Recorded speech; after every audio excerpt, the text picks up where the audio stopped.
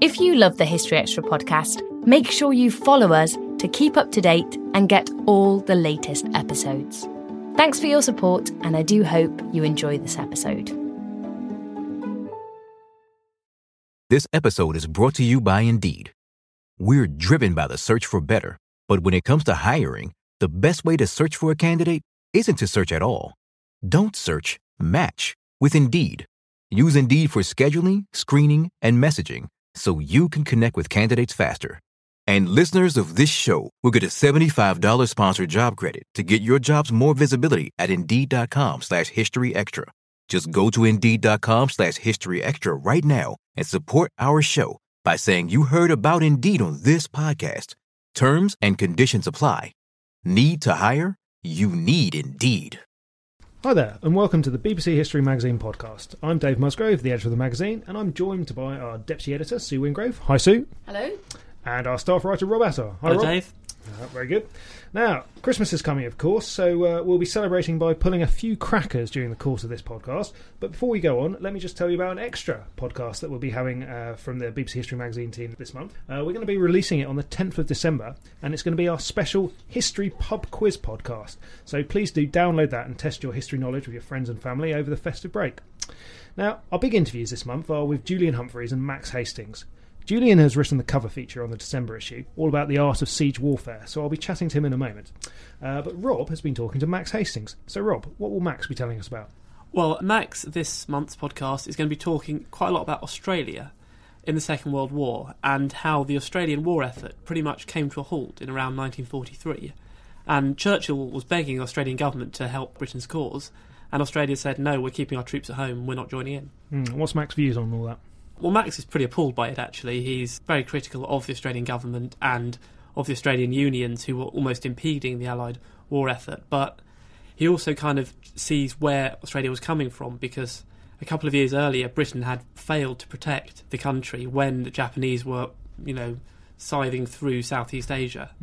And Australia was imperilled, and Britain was concentrating on Europe and the Australian government didn't feel, wasn't really helping enough. It's quite a controversial topic, isn't it? It certainly is, yeah, and there's a lot of controversial topics in the Far Eastern War. We've got the atom bomb, you've got Japanese atrocities in the Far East, and a lot of that will be in the feature this month. So I think, but in the podcast too, Max makes it clear that there was a pretty unpleasant conflict. Okay, well, it'll be interesting to listen to what Max has to say in a minute. Now, after those two interviews with Julian and Max, we've got a special recording from a tunnel deep inside the prehistoric Silbury Hill in Wiltshire, which is shortly to be filled in forever. Now, I was invited to take a tour of this archaeological wonder, and you'll be able to listen to the archaeologist who's been leading the work from that very tunnel deep inside the hill, and that'll be the last interview on this podcast. But before we get on to the interviews, let me have a chat with Sue.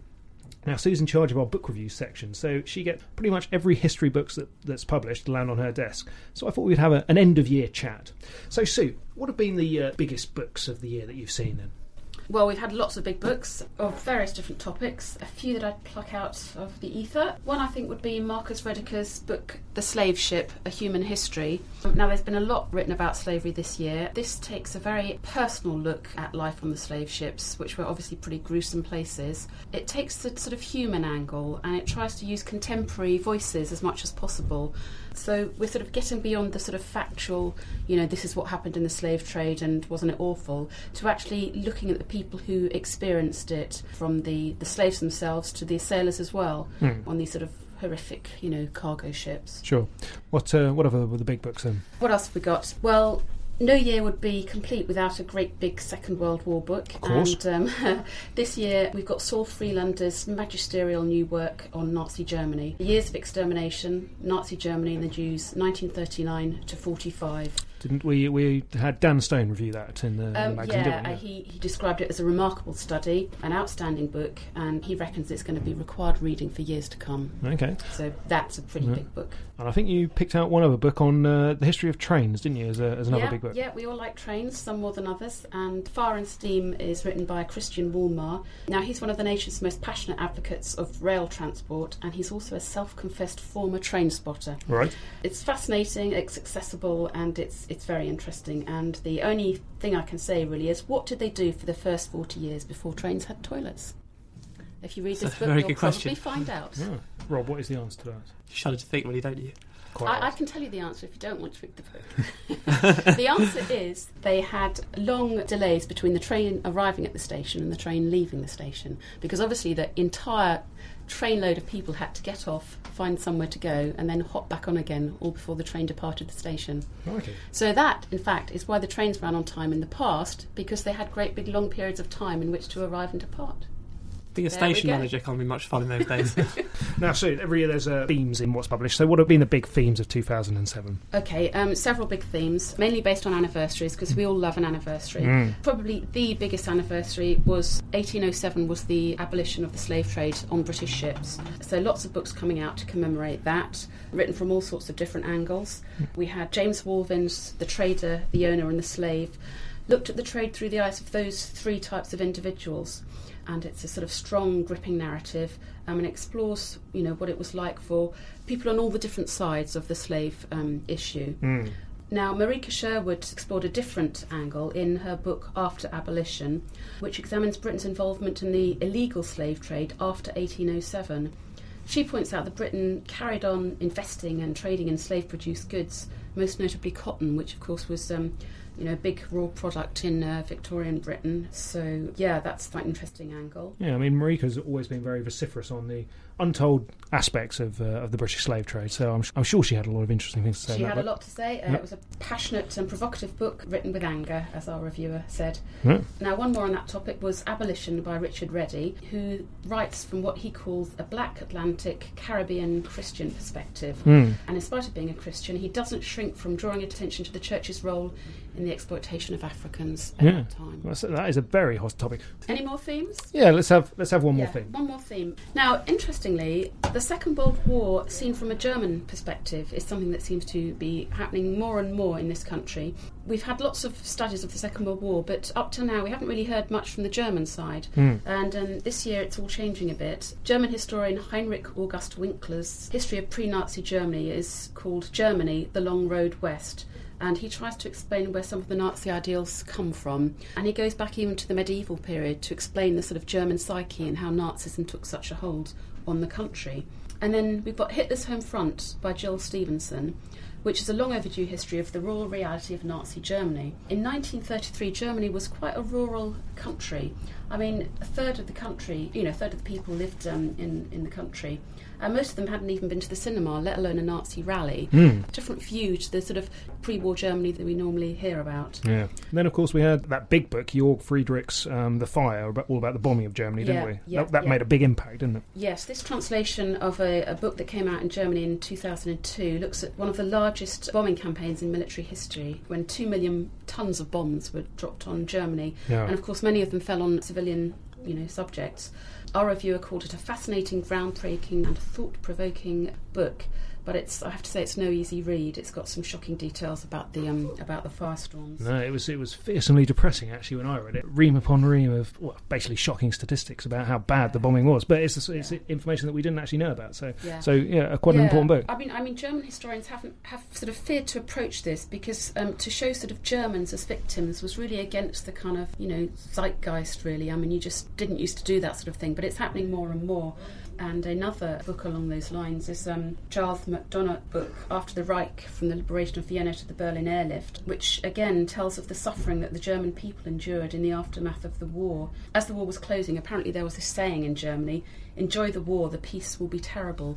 And there was absolute chaos. There were no food. Terrible, terrible things were happening as sort of people, displaced people roamed the countryside trying to feed themselves. And it was just a really, really dark chapter. And no one's really written about it because Germans themselves have been reluctant to highlight their own suffering. Okay, well that's an interesting roundup of last year's books. Just to finish off, Sue, tell me what you're reading right now. I'm reading a book that should be highlighted in our November issue, and that's Orlando Figes' The Whisperers, which is private life in Stalin's Russia. In Russian, there are two words for the word whisperer. One means the whisperer who went to the authorities and sneaked on someone, and the other means the whisperer who sort of kept quiet so that they wouldn't wouldn't get betrayed or overheard, perhaps even by their own children. And it really evokes quite strongly this sort of paranoid feeling that there was in Stalin's Russia. But what's great about this book is that it's written after a huge oral history project that was run after Russia opened up. And there are some incredible personal stories told, and it's really, really gripping. You hear about collectivisation and the terror, the gulags, the war, just terrible personal stories. It's really got the wow factor, because as you read it, you're sort of going, every page you're going, oh my God, that really happened, and you're sort of disturbing someone to say, look, listen to this. It's great. Sounds like sort of book Rob would like, but we won't let him talk about it because he'll just go on and on if we start talking about Russian history. Now, we haven't had a chance to get particularly festive yet, though, have we? So, Rob, I'd like you to pull the first cracker. Yep, okay. Please. All right, let's hear the gag. What have you got there? Well, we've actually got a paperclip, Right. which It should be useful, a large isn't paperclip. very funny, A large but... pink Yeah. paper. If you could get on with the Jake, please. Okay, here we go, guys. Where should a dressmaker build her house? Any takers? Well, no idea. Come on, Sue, you must know I've this. made a few dresses, but I can't get that. Well, of course, on the outskirts. Yeah, it's a very bad joke. No one Bad laughing. joke indeed. Now, okay, well, we'll move on to the big interviews now, but just before we get started, let me just tell you a little bit about the magazine, which you can buy in all good newsagents in the UK and in Borders in the US. It goes on sale on the last Tuesday of the month for just £3.60, but you can save money in a trip to the shops by subscribing. UK podcast listeners can subscribe today for just £16.20 every 6 issues, and that's a 25% saving on the cover price. You can order online at www.subscribeonline.co.uk/history magazine, quoting pod 07, or you can call our hotline 0844 844 0250. So, on to the interviews. Firstly, we're going to go straight over to Julian Humphreys to find out just how one would go about capturing a castle. Can you just tell me why you're interested in the subject of siege warfare? Well, I think there's two reasons, really. First of all, you can actually go to the spot where the sieges took place. On a lot of occasions, you can anyway. And so you can go, for example, to Dover and stand in one of the tunnels that the French had built to undermine the walls.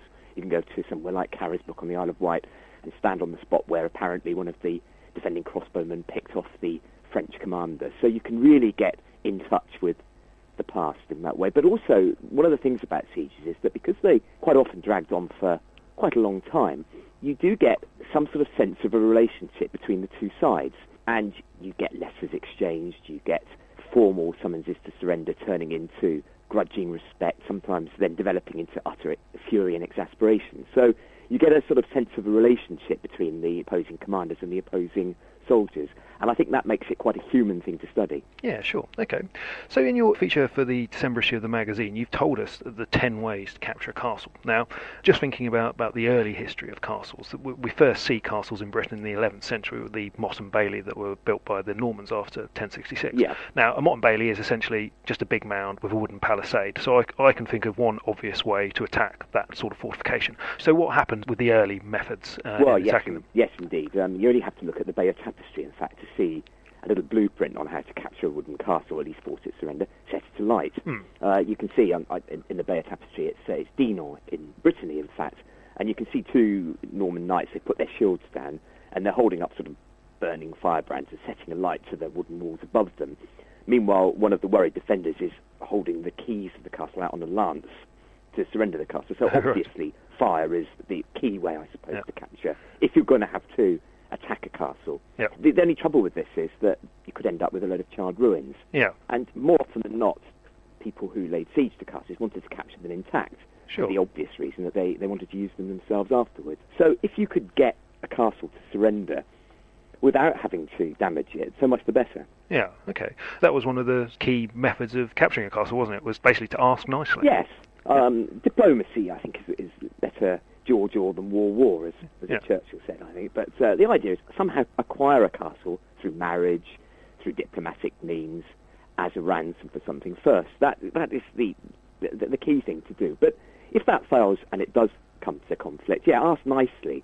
Nicely in the sense of ask formally. There were set ways of doing this. Send a herald along to the castle in the later medieval period. Pay compliments to the defender's bravery. Say, we're not questioning your bravery, etc., but this is your rightful king, or you have no chance of relief.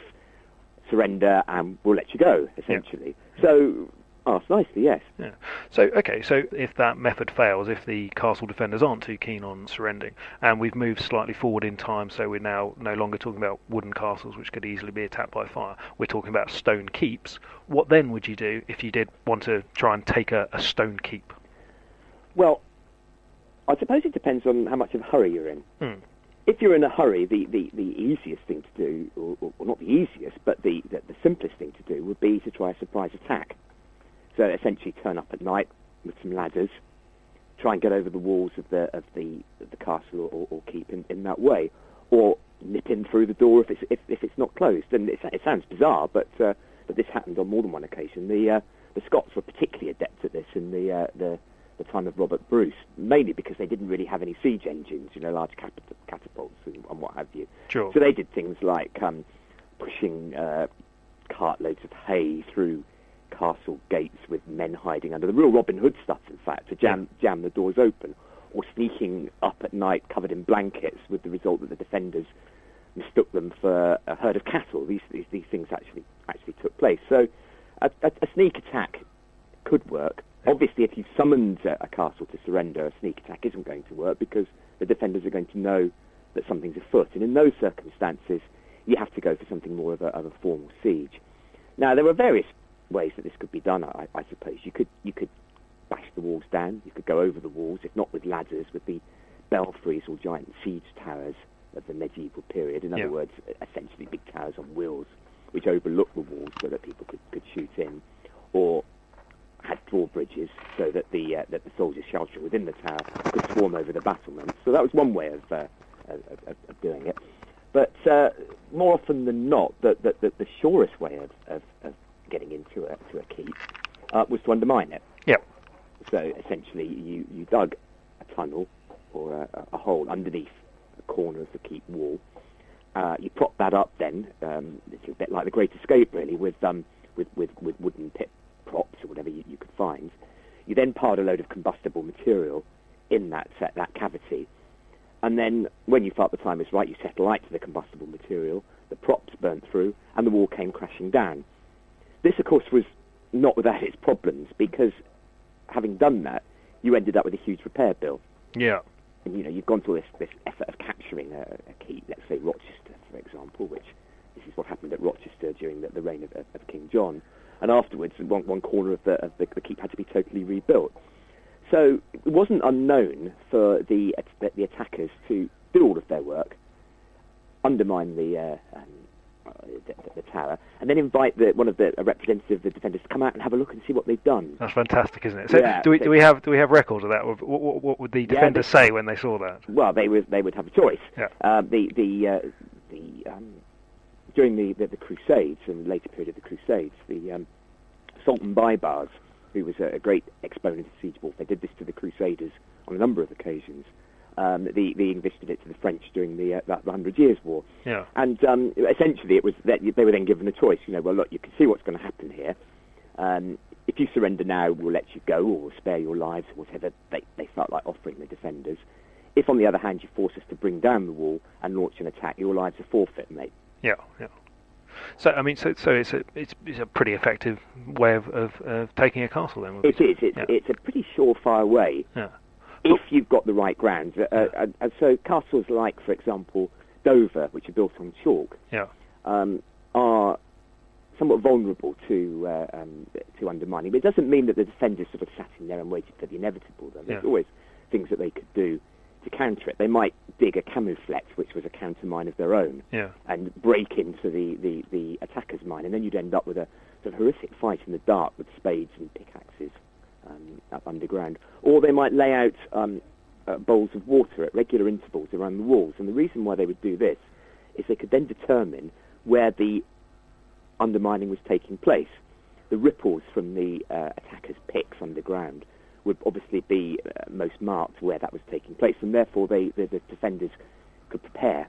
And, for example, they might, as during the Albigensian Crusades, the Cathars at Carcassonne built a second wall inside the main wall that was going to come down.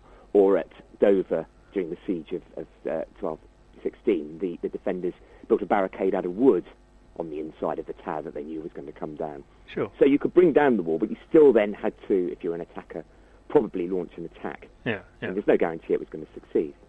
So undermining would have been just as effective in terms of bringing the walls down against a 12th century keep as it would have been against the more advanced 13th century sort of concentric ring type castles. So I mean, it would still bring down the walls, wouldn't it? Yes, it would. Yeah. So did castle attackers have to get even more sophisticated as castle defence technology developed? Yes, I mean, to make a sort of rather obvious comparison, you've got a kind of arms race going on, really, that improvements in assault techniques required the defenders of castles to come up with something a little bit more imaginative, perhaps, to counter them. And the trouble with keeps was that to all intents and purposes, if you were defending a keep, what you did was that you went inside, you locked the door, and there wasn't much more you could do. You might be able to drop objects from the battlements or shoot out of the various apertures in the walls, although more often than not they were to let in light rather than to shoot out of. But so really you were just sat there hoping the attackers would go away? Yeah, either they went away or that you had a relieving army somewhere in the area that might come along and help you. But it was what you might call a passive defence. Yeah. With the concentric castles, which are coming really from the reign of Edward I, so we're talking about the second half of the 13th century. Yeah. You've got a situation where the defenders have got more opportunities to strike back. Broadly speaking, a concentric castle, what you're doing is that you're putting the emphasis of the defence away from the keep in the centre and further out into the walls. And you might have you would have more than one set of walls. So places like Beaumaris in Wales and Dover, and indeed the Tower of London show this, where you've got a succession of walls, which meant that the attackers could be engaged from more than one place at once. And having got through the first wall, they were then in a rather narrow killing zone with a second wall to deal with. You'd also have a lot more emphasis placed on the gatehouse. Right. And the gatehouse became like the centre of the defence of the castle. And they became, good examples of this, I suppose, are the Constable's Gate at Dover or the gate at Carisbrooke on the Isle of Wight. And, in fact, the original gate to the Tower of London, where you had a whole succession of defences, so that the gatehouse became almost a castle in itself. And what this did was, it increased the obstacles that the attacker had to deal with, but also it kept him further away. Yeah. So therefore, he couldn't bring up his various siege engines to close range and sort of bombard something in an attempt to bring it to surrender. He was forced further and further back. Yeah, okay. But as you said, one of the key aims of someone attacking a castle would probably to be able to try and keep it in order. So if they didn't want to destroy the walls, if they didn't want to have to throw rocks at it, burn it, or undermine the walls, what else could they resort to get those defenders out of the castle if diplomacy had failed and they didn't want to just smash the walls in? Well, ultimately, the commonest way that a castle fell was for somebody on the inside to let you in. Now, you could try treachery, bribery. You could offer the defenders positions, money, whatever it might be to get them to surrender. So the Scots, for example, when they attacked Carlisle Castle, William the Lion attacking in the 1170s, he offered the Constable of Carlisle Castle a choice of gold and silver if he surrendered, and a bad death if he didn't. Yep, fair So enough. that was one thing you could do. But more often than not, the main thing that happened was that the attackers would simply surround the castle, make themselves as comfortable as they could, and wait for starvation and or sickness to take effect. Which in itself was a fairly risky policy, because you could be attacked by the relieving force coming up behind you. Yes, I mean, this was the problem with this approach, that there was a great possibility that a relieving force would come along and attack you, and as a result you find that around many castles you ended up with siege works, castles of their own built by attackers. Corfe Castle in Dorset, you can still see, I think they're called the Rings, which date back to the anarchy of Stephen and Matilda, which was where the besieging force were based. So you've got that problem. Also, you've got to supply your army, and if you're sitting there for maybe 3, 4, 5 months at a time, doing nothing, it could be quite expensive and indeed quite difficult. So we still got, for example, the accounts of the siege of Kenilworth in the 1260s, where Henry III had to go to all sorts of lengths to keep his army supplied. You've got the royal forest being denuded of deer and stags to feed his household. You've even got the Sheriff of London sending up what's described as a whale for the attackers to eat. So you had that difficulty, and it could be worse if you were operating in hostile territory. So, good example of this are the Crusaders during the Third Crusade, when they were laying siege to Acre. Yeah. They were, in a sense, besieged while they were laying siege to Acre. And so there was rampant inflation in the crusading camp. And the smallest amounts of food went for the hugest amounts of money. Yeah. And, of course, if you were laying siege to a castle and you had specialists in your army, because, you could rely on your feudal levies and on your immediate households, I suppose, if you were a besieger, you needed specialist engineers, you needed specialist troops, you might need specialist artillerymen, for example. You had to pay them.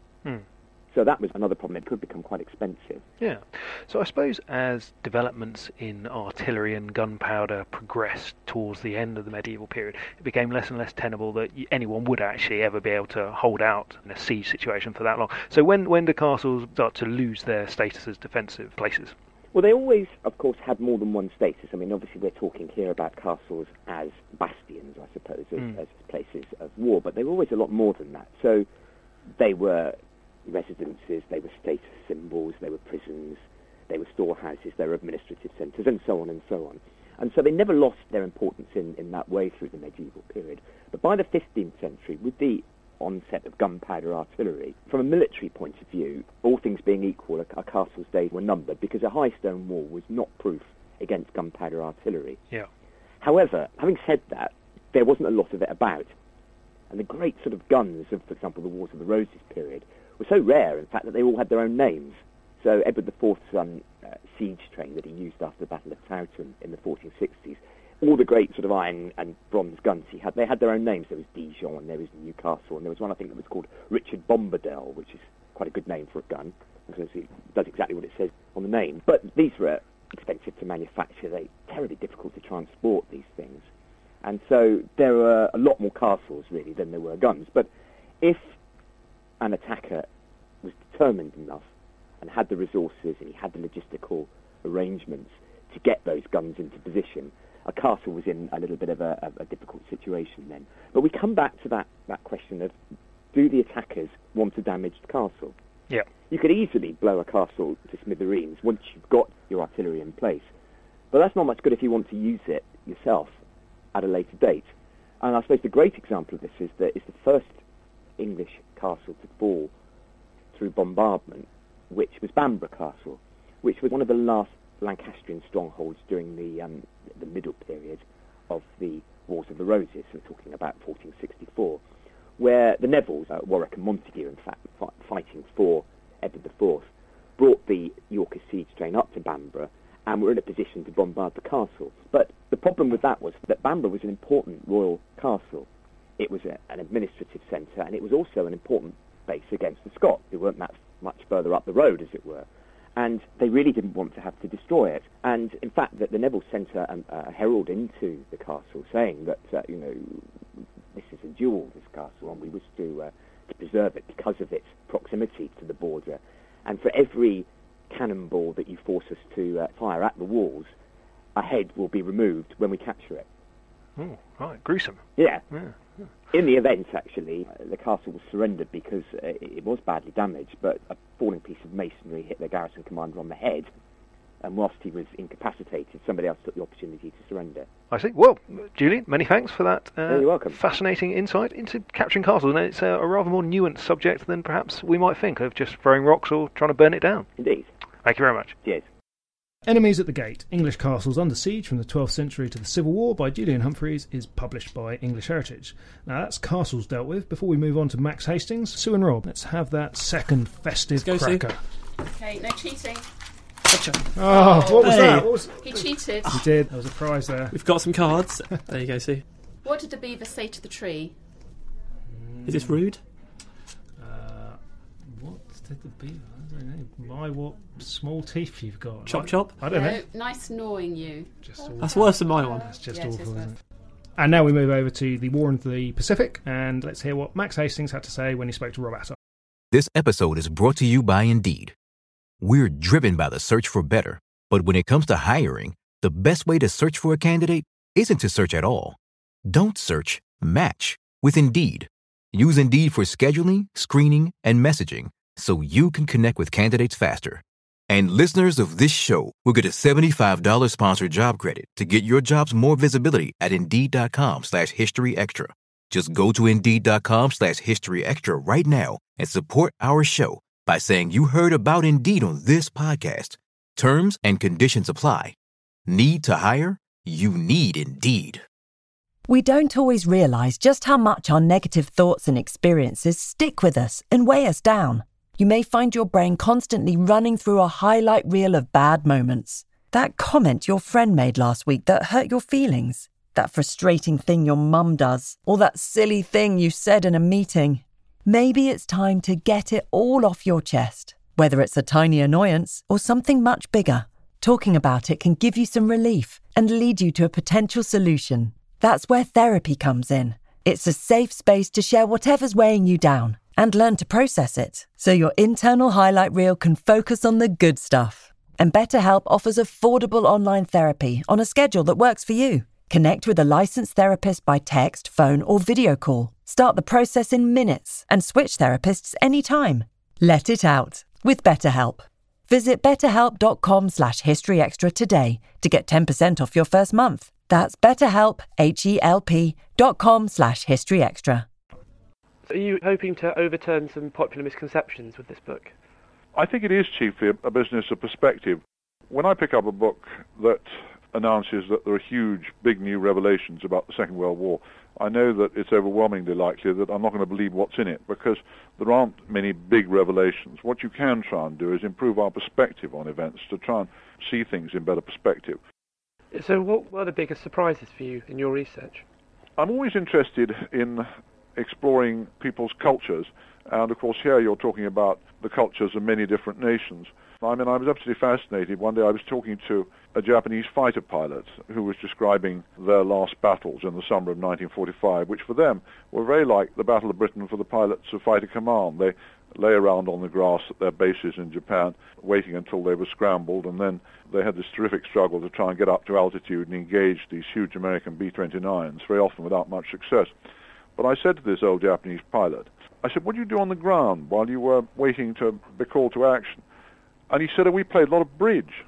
I said, bridge? And he said, oh, yes. He said, we were Navy, and the Japanese Navy prided itself on following closely the British cultural tradition. So bridge was a big thing for us. And he said, we played for pretty high stakes because we didn't think that we were likely to be around to spend the money. And I was absolutely riveted by this portrait of these would-be kamikazes sitting around calling 2 clubs 3 spades in between fighting these terrible battles with this enormous American Air Force overhead. And something in the book that interested me was when you talked about the Australian war effort. Yeah. And how that seemed to just fall apart. Well, it was a mystery to me. It was something I knew nothing at all about till I started to research it. That all I knew about Australia in the war was, first of all, Australia produced some terrific pilots. Secondly, the Australian Army had done brilliantly well in North Africa and in New Guinea in 1942-43. But from 1943 onwards, the Australian Army, for a variety of reasons which I explained, sort of more or less found itself relegated to a humiliating back seat. And this was a mixture of forces. First of all, in the last stages of the war, MacArthur didn't really want anybody else in his American crusade to liberate the Philippines and defeat Japan. But secondly, the dissensions inside Australia about the war, and the political dissensions, and you had all these extraordinary, the dock strikes, the dock workers' unions, which were communist-dominated, behaved appallingly. The deployment of the British fleet in the Far East was seriously delayed, that there were the American official histories report the frightful difficulties of unloading supplies in Australian docks. In the end, they had to use a lot of American troops to offload supplies because the Australian dock workers behaved so appallingly. There were bad strikes in the mines. It was an Australian newspaper that said towards the end of 1944 that this country is degenerating into something close to civil war politically. And it was a hell of a political mess. You had a very weak Labour government led by John Curtin. And a lot of Australian soldiers had only volunteered for home service, and they wouldn't volunteer for overseas service. So, for example, you got probably the best fighting division on the Allied side in the Second World War was the 9th Australian Division, which fought in the Western Desert. But they were all volunteers. And by 1943, you got half the Australian Army, the so-called militia, who'd refused to volunteer for overseas service. You've got 2 or 3 Australian divisions of volunteers fighting in New Guinea, but you've got hundreds of thousands of Australian troops sitting about in Australia doing absolutely nothing. And in the last phase of the war, they found themselves relegated to mopping up on the islands after relieving American troops who'd gone on to invade the Philippines and so on. And Australia's experience in the last 2 years of the war was very unhappy and contributed very little militarily. And again, I hadn't understood this at all until I started to write the book. And it's a sad story because the Australian contribution in the first half of the war had been so sensational. And it's strange because obviously Japan was targeting Australia at one point. It wasn't... Absolutely. Well, this, of course, was what changed the Australian perspective. That when the Japanese started to sweep across the Pacific in December 41 and early 42, that, first of all, the Australian government and most Australian people were very bitter about the failure of the British to defend them, that the deal had always been supposed to be of empire. They supported the home country in its faraway wars, but in return the home country defended their interests when they were threatened. And now suddenly Singapore and Malaya fell, an entire Australian division goes down the tube in Singapore, and the Australian government panicked. And first of all, they insisted on the recall of all their troops from North Africa and elsewhere. And Churchill pleaded with them and begged with them to be allowed to keep at least some. But the Australians insisted on their entire army being returned to Australia. And although it was actually a very short period of time in early 1942 when a Japanese invasion of Australia looked remotely credible, that the fact remained that thereafter the Australians were very unwilling to let their troops, in fact they flatly refused to allow their troops fight anywhere other than in campaigns immediately around Australia. In other words, Australian troops fought with great distinction in New Guinea in 1942-43 before the Americans came on the scene. But Churchill begged in 1944 for some Australian troops to help in Burma, and the Australian government wouldn't have it at any price. And it's a very bitter story, and there was bitterness on both sides. There's no doubt the British government handled the Australian government insensitively, that Churchill really regarded the empire above all as a source of manpower, and he was very unwilling to give either the Australian government or the Canadian government a serious voice in decision-making about the war. And especially he liked Robert Menzies, the Prime Minister in the first half of the war, but after Menzies was succeeded by Curtin, the Labour Prime Minister, that Churchill had something close to contempt for Curtin's government, wouldn't take them seriously and showed it. And of course this increased the bitterness down there in Canberra. And how do you think the defeat of Japan compares to that of Germany, which you wrote about in Armageddon? Again, one reason I like writing books is that one always learns so much oneself in the course of writing them. And what you come to realize is really we all confuse ourselves by calling the Second World War the Second World War. We should call it the Second World Wars in the plural, because the war in Asia was so utterly different from the war in Europe. And Japan was pursuing utterly different objectives from those of Germany. And really, what's amazing is the degree to which the Japanese and the Germans, although they were supposedly allied to each other, took incredibly little interest in what each other were doing. And even in the West, what's striking is that among the Western allies, Churchill and Roosevelt and their chiefs of staff were the only people who treated the European and Asian wars as a common cause. Everybody else who was involved, if you were fighting in Burma or on Okinawa, what was happening in Europe seemed fantastically remote. You hardly thought about it, and vice versa. They were two very, very different wars. The whole mood of the wars was different, and I found it enormously rewarding writing about it. And I would like to think that what one's tried to do is to paint a portrait of this huge experience rather than merely run through a narrative, a lot of which is familiar. I would like to hope that it will tell readers things that they hadn't thought about before about the Second World War. Because I suppose the war in Japan is far less well known, certainly in Britain, than it is than the war against Germany is. Well, I think that's obviously because in the first instance it's more remote, but I would like to think that readers in Europe, now that Asia is becoming so critical in our world, and now that we can all see how vital China is becoming to the future of the globe, you can't understand what China is today without understanding where China came from in the Second World War. That the whole politics of Asia to this very day are dominated by passionate Chinese hatred of the Japanese for what they did in China in the Second World War and for their absolute refusal to apologize for it. And this is still a huge factor in Chinese politics. And if one wants to understand what Asia is today, you've got to know what happened in the 1930s and 1940s. And I would like to think that whereas a generation ago, yes, people were much more interested in the war in Europe, today Asia looms so large that I think there is a much bigger public out there than there used to be for learning about the Asian War. Max Hastings' Nemesis, The Battle for Japan, 1944-45, is published by Harper Press. So thanks for that, Rob. Finally, let's go back in time a little further and find out what I discovered when I was privileged to go deep inside the enigmatic Neolithic monument Silbury Hill. And we're going to hear what the English heritage archaeologist Jim Leary, who's leading the project in Silbury Hill, has to say about that curious place.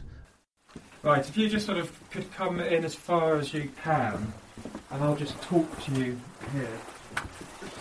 We're now right in the centre of the hill. We're looking at the very primary mound, effectively the genesis that later became Silbury as we know it. This is the very first construction, and it's a 5 metre high mound of earth and turfs, literally turfs that have been sods of ground that have been cut and piled up, and a mixture of chalk and some clay and some gravel. And so this is what we're looking at, just all these different colours are just layers of, presumably just basket loads of what looked like riverine muds, some chalk, clay, and these rather remarkable black patches are turfs of ground that would have had, you can see the black line across the top is where the grass would have been growing. So this primary mound was very rapidly encased in chalk, and what that's done is preserved organic remains that we don't normally get from this period, from any period really, but particularly from this period, and we don't get them preserved as well as they've been preserved here. The preservation is phenomenal. From this sequence here we have insects, we have ants that have been preserved, we have beetles, wing cases, and that's just the tiny samples that we've processed. We still have a long way to go. On the top of the old ground surface, there's a black line of organics, which is actually made up of grass and moss. And we've processed some of that, and the grass is still green and still intact, and the moss looks like somebody picked it up the other day. The preservation is absolutely phenomenal. And for this type of landscape, in this period, that makes it unique. So how you said it was rapidly encased by chalk. What do you mean by rapid? Well, we have started a redating programme for Silbury Hill using a number of our radiocarbon samples. Not everything has been dated that we will date, but the initial samples show that the primary mound was constructed at 2400 BC or a generation either side of that. So we have a very, very tight date for the primary mound. The secondary mound, interestingly, the Silbury II, the chalk mound, comes out as 2400 BC or a generation either side of that as well. Okay. And that's based on antler fragments that we recovered from Silbury II. So it shows that Silbury I and II must have been a pretty rapid process, at least perhaps over a couple of generations. Silbury III, we have two models. Model 2 suggests that it's also a rapid process at 2400 BC. Model 1, which I prefer, has Silbury III as a later construct, centred around about 2000, so a few hundred years later. And that's the model I prefer at the moment. More dating needs to be done and will be done, and that will iron out, which models are the correct ones. But my reason for thinking that Silbury III is later is the grass that we recovered from the top of Silbury II. It shows that there was at least a standstill. That doesn't need to be particularly long, admittedly, but it does show that it was a standstill. I have to say that the sense that I get from looking at all the phases of Silbury Hill suggests that it's a monument in action, in progress. No one ever sets out to construct it of a certain shape or size. It just grows and expands. And I have a feeling that the construction of Silbury Hill is probably as important to the builders as the final monument. And I think that we get the same from looking at stone circles and timber circles. They always seem to be moving.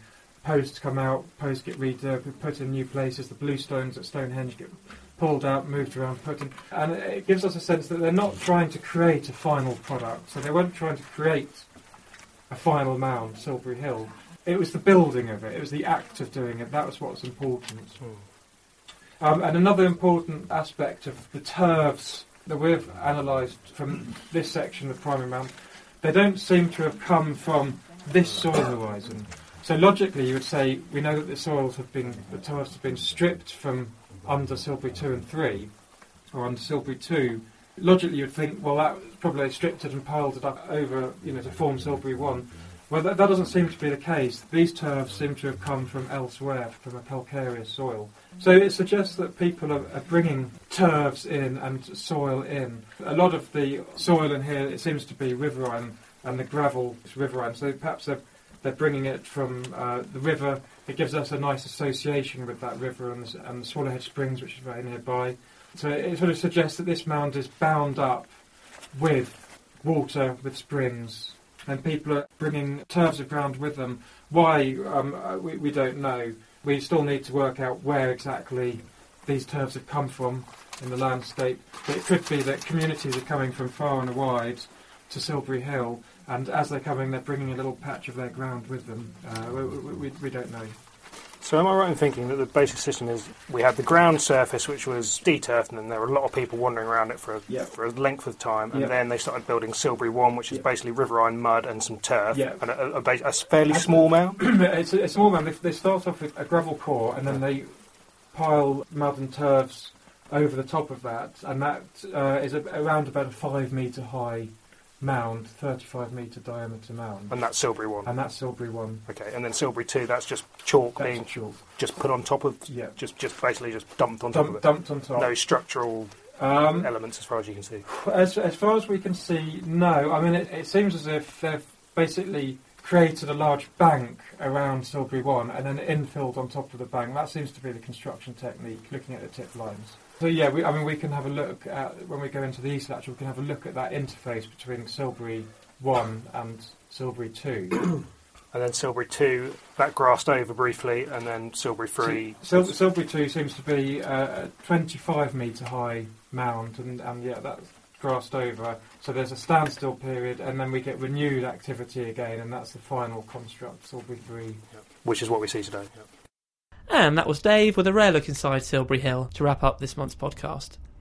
We hope you've enjoyed listening, and please do make sure you check out the magazine for more on all the topics you've been hearing about. We've also got a special extra Christmas quiz podcast coming up to keep you entertained over the festive period. That's going to be ready to download from the 10th of December. Well, that's about it from us. We hope you all have a great Christmas, and we'll be back with lots more for you in 2008. But for now, goodbye.